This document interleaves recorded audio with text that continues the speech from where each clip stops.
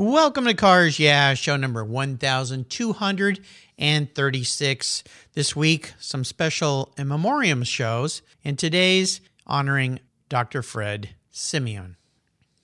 The purpose of argument is not victory, but progress.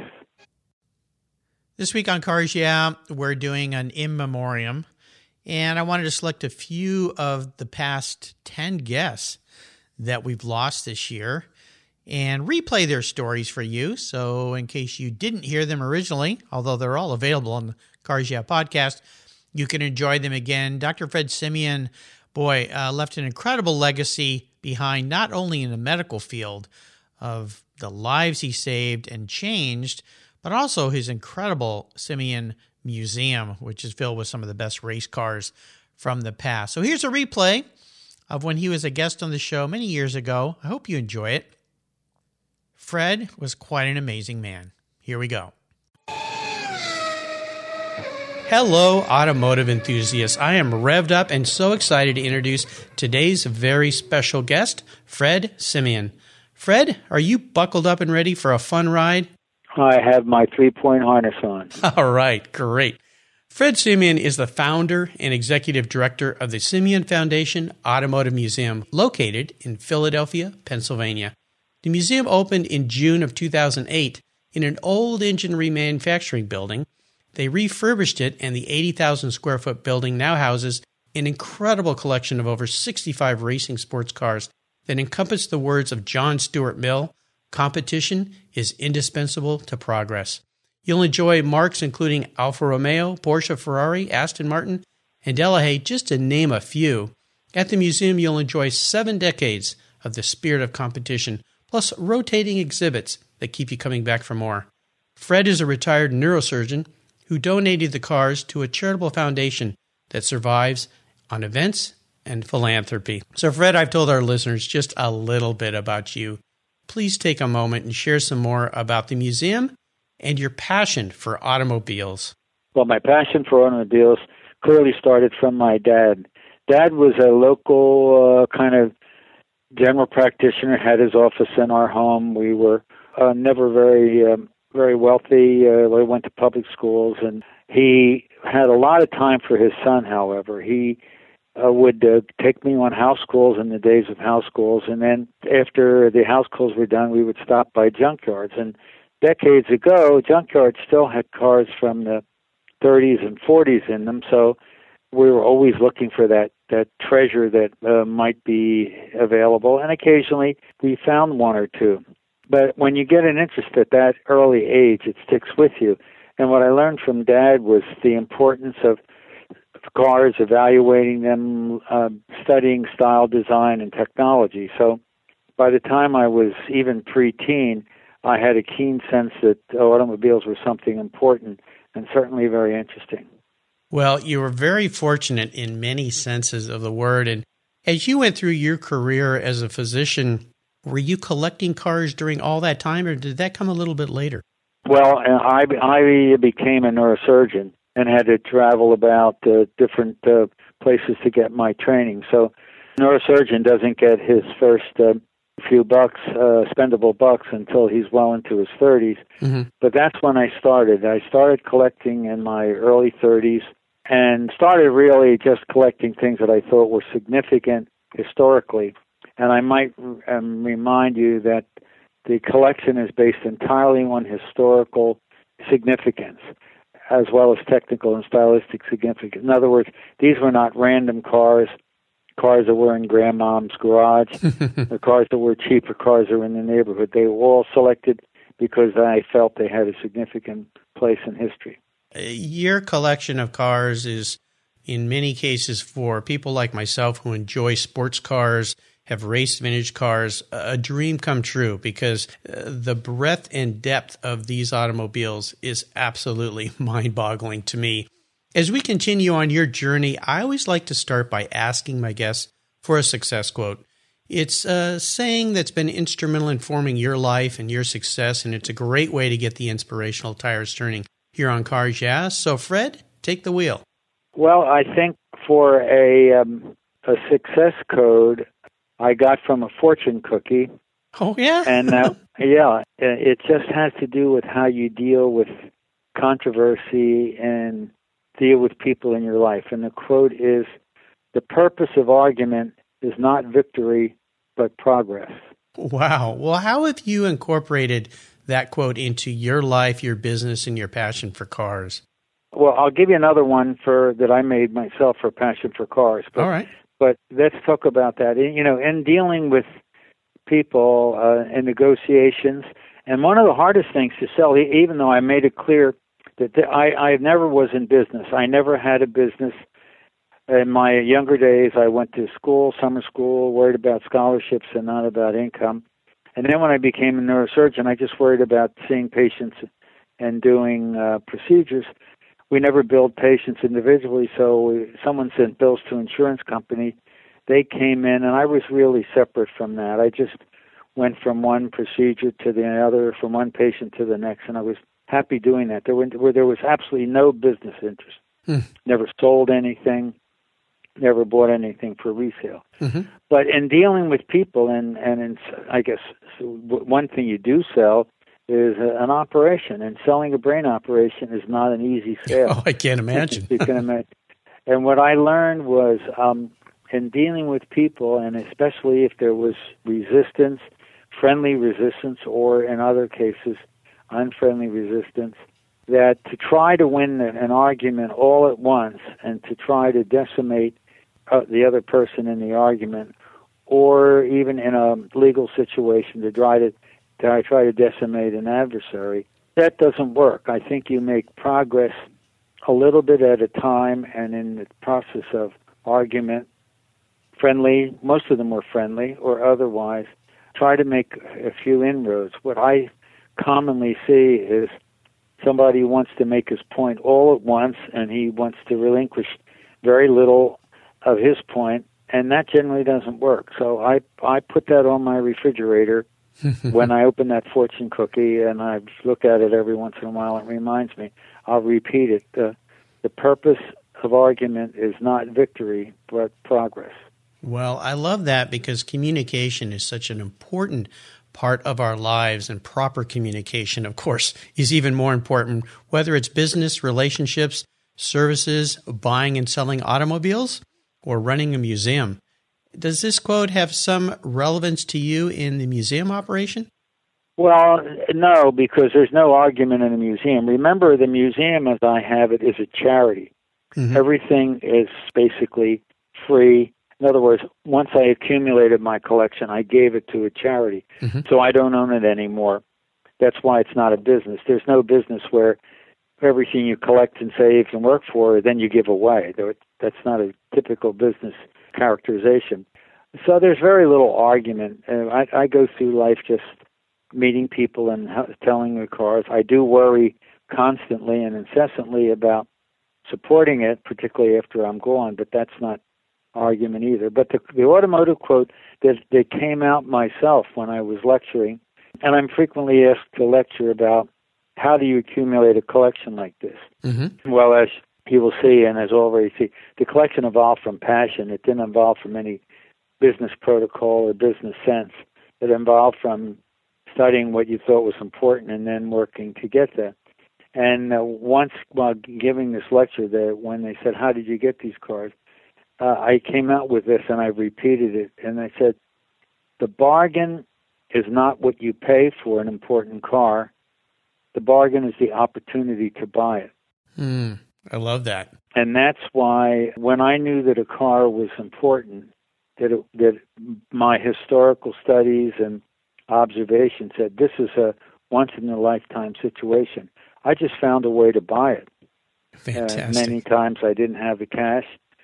Sometimes, as you may learn later on, I traded cars that I didn't want to trade, but they were my only way to be able to close the deal.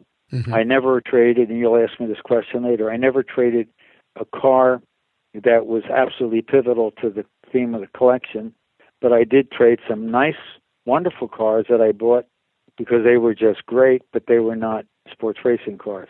I see. Very, very interesting and very insightful. You talked about those days running around with your father, going to junkyards, looking at cars, but could you share with us a story that instigated your passion for cars? Was there a pivotal moment in your life when you really realized you were a car guy?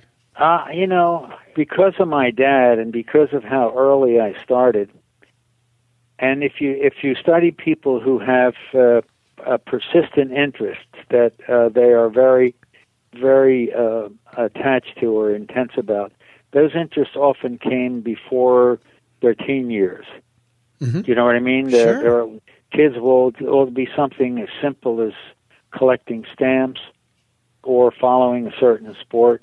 Well, the way I grew up, first of all, I had a dad who even when later on, when I could afford to buy things, he never discouraged me from buying a car.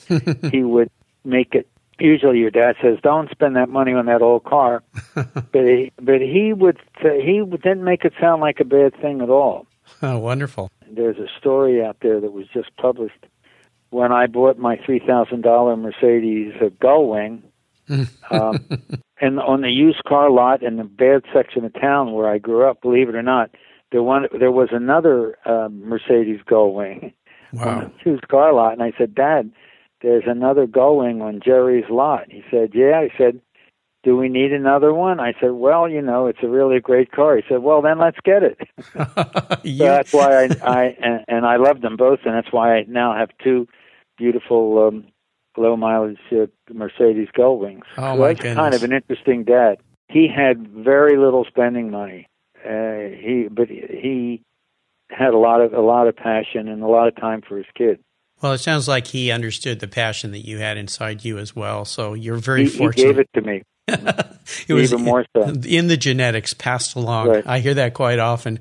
Fred, what I'd love to do now is take a look at some of the roads you've driven down and ask you to share a huge challenge or even a great failure that you've faced along the way, perhaps something that had to do with the museum or your collection of cars. But more importantly, how did you overcome that situation and what did you learn from it? Well, the only challenge I've had with the museum is the one you would expect, which all museums have, is it's a charity and we just don't have the income to keep it going. I mean, we have rent to pay, liability, some salaries. I have a library we have to keep going. And we're always in the red, and I worry constantly how I'm going to make it survive. So that challenge doesn't have an answer. Mm-hmm. In other words, it isn't completed, and it has not been successful. I guess the personal challenge I have was when I was given a very prestigious chairmanship of a department of neurosurgery. Mm-hmm. And that's the highest honor because there's only about 70 or so neurosurgical programs in the country.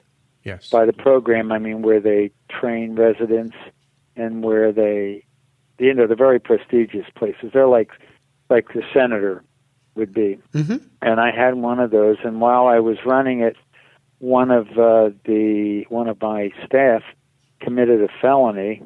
Oh, no. And I reported it, as I should, to the council of the university, mm-hmm. and they proceeded to say, "Well, we can't let this out. This has to be. We have to change this." They said, of course, the individuals who were involved in the felony reported it to the newspapers. The newspapers were calling and asking to talk to me, and I said I can only tell them the truth about what happened. And they said, "Well, you can't do that. You have to tell them this, this, this, and this." Mm-hmm. And I refused, and I was fired. Oh, goodness. Which was tough, and yes. Because when you're fired as a department chairman, it's like being fired as a senator or as a congressman. So right. That was really tough. Fortunately, the place where I trained and where I received my neurosurgical training and was on the faculty for a while before I was appointed to this other chairmanship, recognized that on the basis of what they had known about me before that didn't make any sense, and I returned back to where I trained. Wow. Well, but amazing.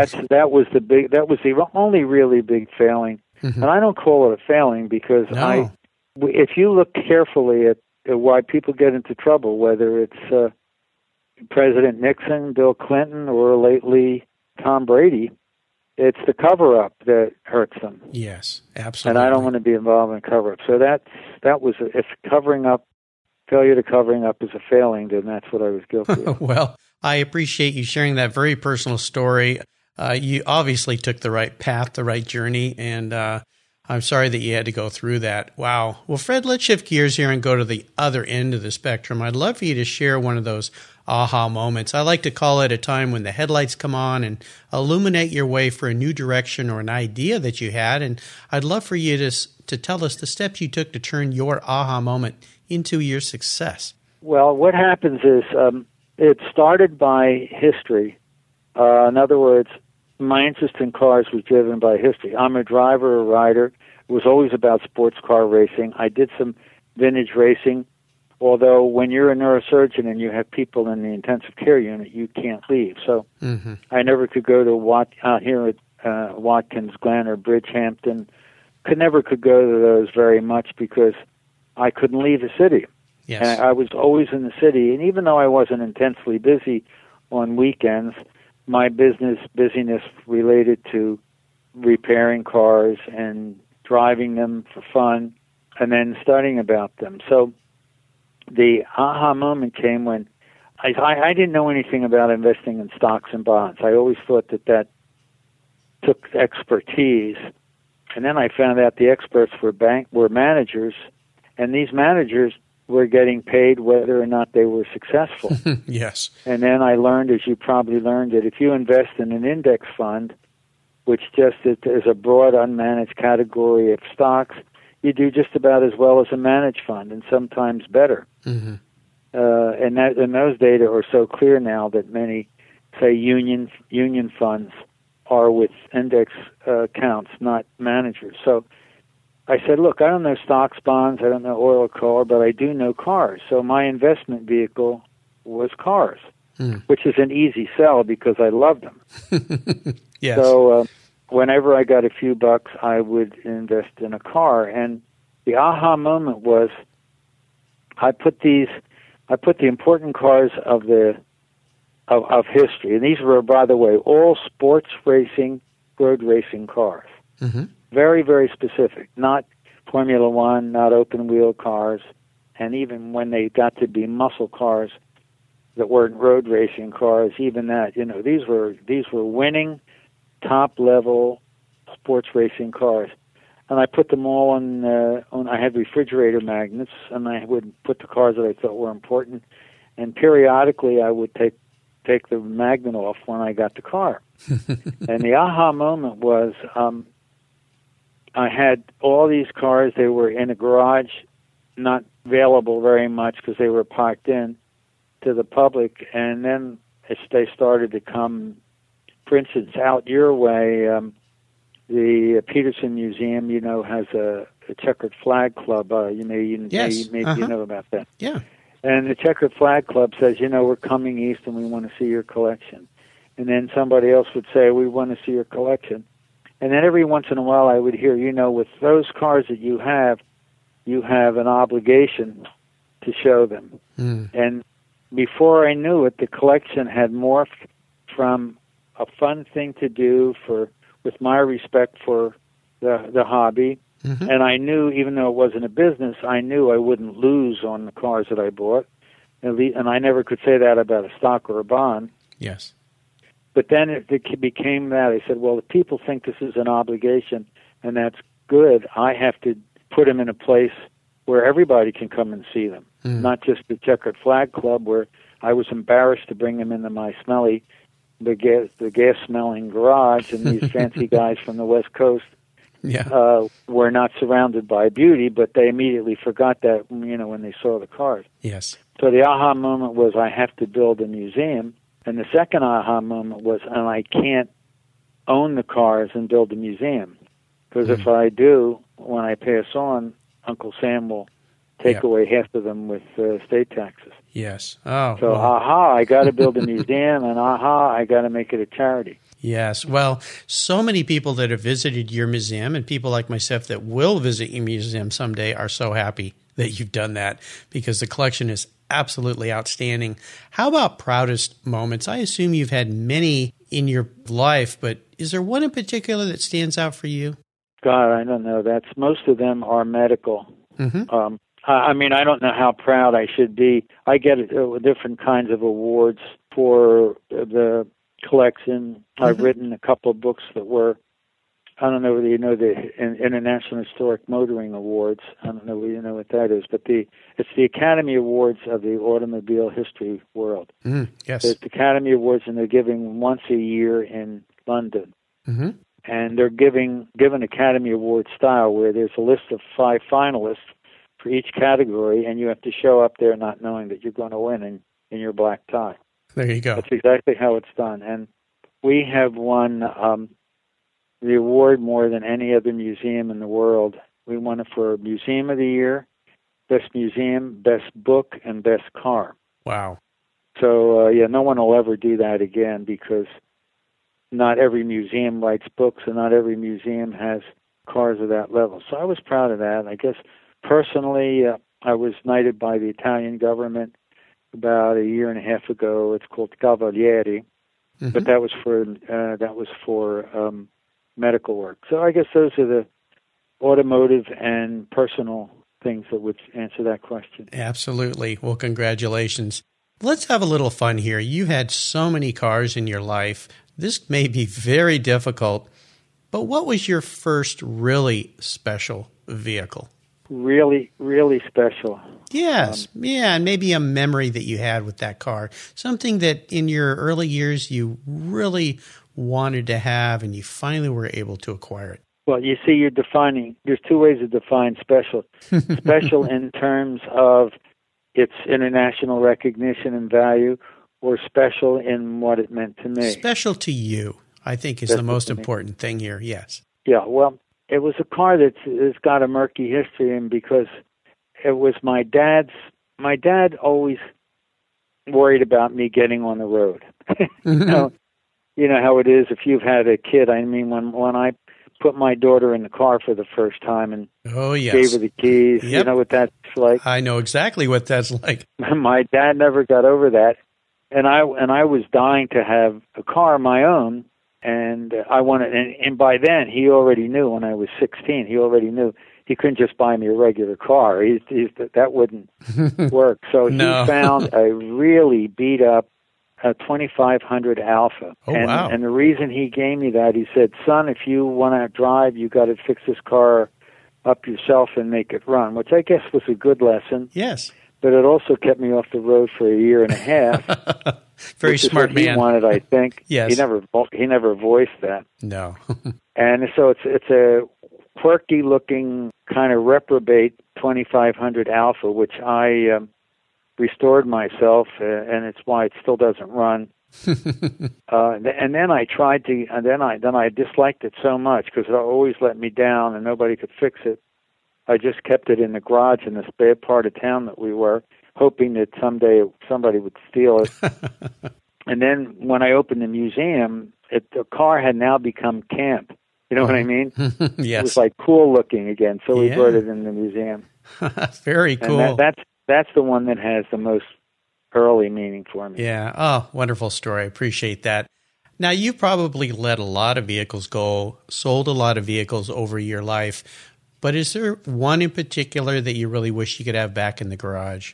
Well, you used the word sold. I never remember. I told you I'm not in business. Mm-hmm. Until I started to have financial troubles here at the museum, I never bought a car for resale. Mm. Since I'm looking for ways to get funds for the museum, I did buy a couple of cars for resale, and inevitably it was a bad choice.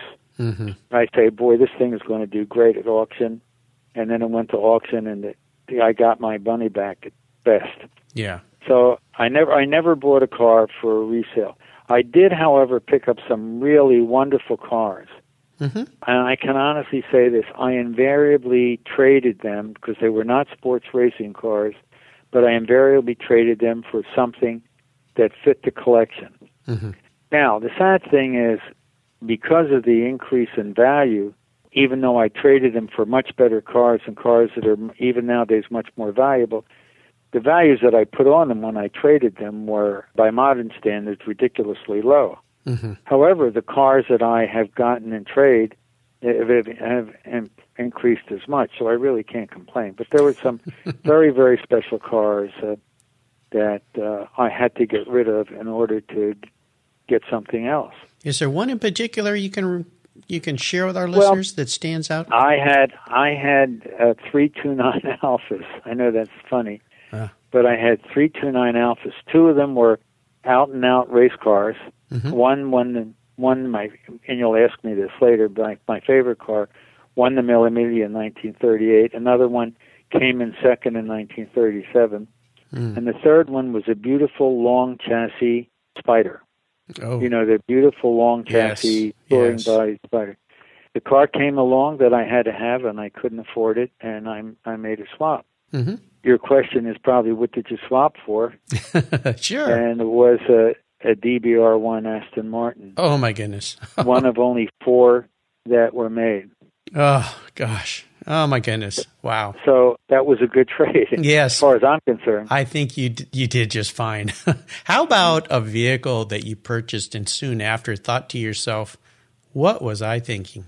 I never got rid of a car that I bought for any other reason than to trade. So I can't even think of one. My philosophy has been consistent, so there wouldn't be any car that fit those criteria. Well, you're a fortunate man. How about current projects? Is there something you're working on there at the museum right now that really has you excited and fired up? Yeah, what I've learned, sadly, is that people aren't going to keep coming back here to see these cars, even though we're Museum of the Year and all that. So we're constantly changing the theme. Right now we have 20 racing Saabs in the museum. And the theme is, of course, racing Saabs. We got some racing Saabs from all over the country. A wonderful exhibit. We had a nice small crowd of Saab enthusiasts for the launch party. But then, I walked around the museum today. It's the second or third day of the Saab, and there's no more people here than the ordinary, relatively small crowd that we have. Mm-hmm. So I'm remissioning, and part of my mission was driver education for teenagers. So wonderful. I'm excited about the programs that we have. We're studying new philosophies of driver safety because there's no unanimity as to how to teach kids to drive in the beginning. It goes from everything from simulators, which some people say are wonderful and other people say are a waste of time, to actually driving to school. The thing that's fascinated me the most is if you look at what works, and I'm strictly a results-oriented guy, you'll see that what causes kids to have accidents is distracted driving. Yes. Which is the leading cause now of traffic. We don't use the word accidents in the music. We use the word crashes. Yes. We guys at this level of the driver education thing think accident implies something that you couldn't help. Mm-hmm. But they're not. They're crashes. Right. They're the commonest cause of crashes now. So we're trying to get more information about how we can teach kids not to drive distractedly. One of the guys who helps us with this and whose ideas we use believes that kids learn distracted driving from their parents, so that this type of driver education should start. Anyway, the long answer to your question is we'd like to get involved in driver education, and we'd also, you remember you mentioned the spirit of competition. Mm-hmm. We'd also like to show the same teenagers that competition is an inevitable part of life, and as they go through the cars placed chronologically in the contention, watching them gradually evolve into things that are prettier, faster. Maybe they'll understand that competition is a part of their life because, in my opinion, the young American male, and I say male because women are doing pretty damn good nowadays, the young American male somehow has lost the idea that competition is a necessary part of progress. Yes. Or he may have lost the concept of progress, but clearly, as I watch medical students and as I watch teenagers, they don't seem to have the same desire to compete and get ahead, especially inner city kids, than, going out and playing ball every day after school, getting great grades. Getting good grades is okay, getting great grades. We're 12th in the world in science and mathematics scores, things like that, I'd like to use the collection somehow to change that. Well, bravo. Excellent, perfect cause. I think that's fantastic. Here's a very introspective question for you, Fred. If you were a car, what kind of car would you be and why? Well, I can't separate that question from the car that I love. Mm-hmm. I mean, it's, you know what I'm trying to say? I do. It's very kind of like, let's say you were a movie fan and you liked Sharon Stone, mm-hmm. and she was your favorite actress. And then you've asked me a question. If you were to meet a girl, what would she look like? You would immediately say Sharon Stone. Yes. You can't think of anything better. Okay. And I can't think of anything better than the 1938 Alpha that won the Mille Miglia. Oh, very nice. I put that on a turntable, and I'll go out here in the lonely day when I'm in the museum alone, and I'll get a nice big sandwich and a drink and turn the turntable on and just watch it go around. Yes. Marvelous. It's gorgeous from every view. Plus which, double overhead valves, double overhead cams, transaxle, independent four-wheel suspension adjustable from the seat. Wow. Yes. 120 miles an hour. I took it to Italy 4 times and raced the Mille Miglia. All those things make... So the answer to your question, which might be, what's your favorite car, and the answer to, if you were a car, what you want to be, the answer is the same. I guess for some people it could be different. Yes. But for me, they're the same. Fantastic. Well, Fred, up next is the last lap, but before we put the pedal to the metal, let's say thank you to our Cars Yeah sponsor. Award-winning author and designer Dwight Knowlton has done it again. His book, The Greatest Race, is now available. The Greatest Race is the story of Sir Stirling Moss's epic and record-crushing win of the 1955 Mille Miglia in the Mercedes-Benz 300 SLR. In collaboration with Sir Stirling Moss himself, Dwight has created a wonderful children's book from this epic race as a follow-up to his best-selling book, The Little Red Racing Car. I have my own copy of The Greatest Race, and I can tell you, this kid's impressed. Like his previous book, this one is printed in the USA. Check out Dwight's Carpe Diem brand, where you can find both of his books, shirts, and more that embrace his Seize the Road philosophy. Enjoy Carpe Diem at carpegear.com, and be sure to sign up for his newsletter while you're at his website. That's carpegear.com, C-A-R-P-E gear.com. Okay, Fred, we're back, and we're entering the last lap, and this is where I'm going to fire off a series of questions, and you give our listeners some very quick blips of the throttle answers. So you ready? Mm-hmm. What is the best automotive advice you've ever received? When contemplating a purchase of a great car, the bargain is not the price you pay, but the opportunity to buy it. Perfect. Could you share one of your personal habits that you believe has contributed to your success over the years? In the automobile world, originality is more important than anything else, and if the car is preserved and original, you should get it if it's an important car. And if it's preserved and original, you should not change it except to make it more original. Do you have a resource that you think the Cars Yeah listeners would enjoy? I hate to say this, but it's not the one you think, and that would be eBay.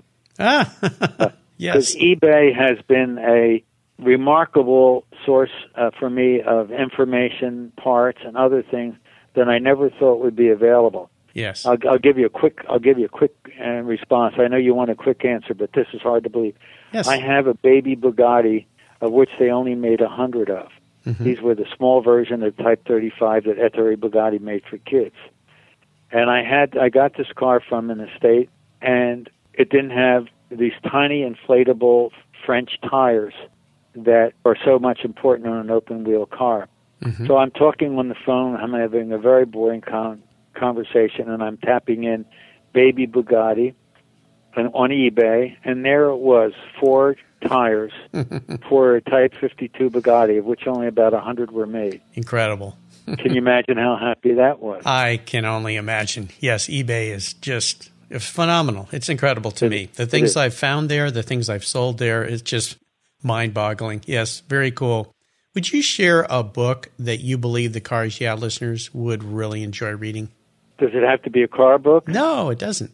Yeah, because the book that changed my life is a book called Methods of Inquiry.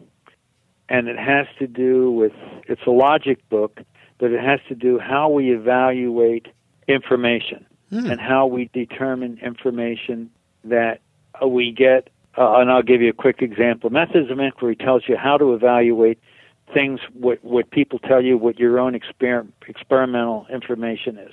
One thing I've learned, and I hope I don't offend any listeners or maybe even you, but one thing I've learned is the public relations world is about a bunch of theories that have not been proved by any objective method, like a billboard. I can't find data on whether a billboard sells anything. I can't find data whether an annoying little gecko with a Australian accent sells insurance. You know what I mean? But PR people will come along and say, "Oh, you got to be on television. You got to do this. You got to do that." And it must be true, because if you're paying $1 million for 30 seconds on Super Bowl ad, everybody says it must be real. But there are no metrics to make you understand, figure out whether it's real. You just have to take their faith. And in my experience, they've been close to worthless in terms of being able to determine whether an advertisement or other PR device will work. Methods of Inquiry tells you how to evaluate results and how to be a results-oriented person, which is something I think is an important lesson. Do you recall the author of that book? His name was Church. Okay. I forget his first name, but it's an old book. I got it in college, so it's many years old. Well, listeners, you can find links to these resources at carsyeah.com/Fred Simeon. Just go to the search bar, put Fred's name in, and his show notes page will pop right up. All right, Fred, we're up to the checkered flag, and this last question I think could be a real doozy for someone like you, but maybe not. You've kind of maybe already answered this. You have so many cars, but if you could only have one in your garage, which car would that be and why? You're right. I answered it, and I gave you all the reasons when I answered it with the 1938 millimeter winning Alfa 2900B. Very nice. And I say that, I just want you to know we have, and I'll brag a little bit because it's germane to your question, we have the first automobile ever inducted into the National Historic Registry. Yes, the Daytona Coupe. You would think that would be your favorite, but it doesn't have the pizzazz. It doesn't have all the other things, Yeah, well, we'll make sure your fellow Cars Yeah guest, Peter Brock, doesn't get upset over that comment. Sorry, Peter. No. I have great respect for Peter, yes. and I think he was a genius. Yes. For designing that car. Absolutely. He really is a design genius, and he did it when he was young. Yes, very young. Fred, you have taken me on a great ride today. I knew you would. That's why I wanted to have you as my guest here on Cars Yeah, and I've so enjoyed your stories. I want to thank you for sharing your journey with the Cars Yeah listeners and with me. Could you give us one parting piece of guidance before you drive off into the sunset in that Alfa? This is very absolute. Sadly, the automobile business the automobile hobby has become a business to many people, and the motivations not infrequently include, what car should I buy that I could keep for a while and make a profit? And the advice is, the only profit you're sure to make is if you love the car and enjoyed it, because if you sell it for more or less than you paid for it, if you'd enjoyed it, you're still ahead. I love it. Fantastic. Very well spoken. And what's the best way for our listeners to learn more about you and the museum? Very simple. It's www.simeonemuseum, SIMEONE museum.org. Perfect. And I would encourage our listeners to please check out the museum if you can't make it there physically. The pictures are beautiful. The information is extensive. And the collection is beyond your wildest imagination. Listeners, you can again find links to everything we've talked about here on Fred's show notes page at carsyeah.com. Just put Fred in the search box and his show notes page will pop right up. Fred, thank you again for being so generous today with your time and your expertise and for sharing your life experiences with me and the listeners. It's been magnificent. Until we talk again, I'll see you down the road. Thank you. You're welcome. Thank you so much for joining us on today's ride here at Cars Yeah.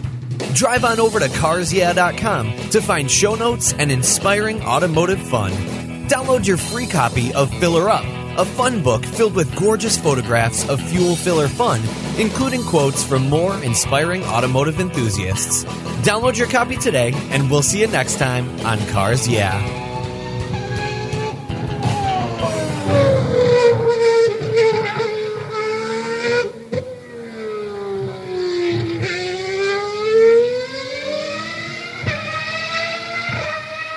I've enjoyed the quality and variety of Lloyd's floor mats for decades now, and I'm super excited to report that Lloyd's Mat Store is now part of the Covercraft family of products. Car care that protects the things that move you. Lloyd's floor mats are the ultimate in quality and fit with carpet mats, all-weather mats, velour tex, Berber, classic loop carpet, and they're proudly made in the USA. They're designed and sewn with the highest of quality and offer custom fitment for almost any vehicle. There's a wide variety of styles, fabrics, and colors to choose from, and hundreds of licensed logos as well. Protect your vehicle's factory carpets from moisture, dirt, mud, snow, slush, anything that Mother Nature can throw your way. All of your options are quality made, easy to clean, they secure to the floor, and they look oh so good. Check out Lloyd's Mat Store for a wide variety of styles, colors, and options for your vehicle today. And I've got a special deal for you. If you use the code CARSYEAH,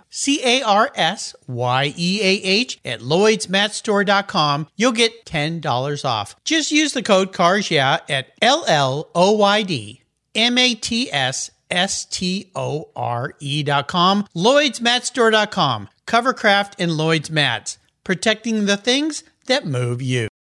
Years ago, when it was time to renew my collector car insurance policy, my carrier's rates went up. Way up, but my usage was the same and I never made a claim. I didn't even have a ticket. So what's with that? So I turned to American Collectors Insurance. Has your collector car insurance recently raised your rates for no good reason? Tired of paying an annual membership fee? Then it's time to look around and call American Collectors Insurance. I shopped around, I asked friends for recommendations, and found a winner that I can trust. And boy, I'm glad I did. I saved hundreds of dollars every year and slept better at night knowing my baby was properly insured. American Collectors Insurance have been protecting vehicles since 1976. They provided me with an agreed value insurance policy backed by their history of taking great care of their clients. What could be better than that? So give them a call and ask for a quote today. 866-ACI-YEAH. That's 866-224-9324. And protect the ones you love like I did with American Collectors Insurance. Classic car insurance designed by collectors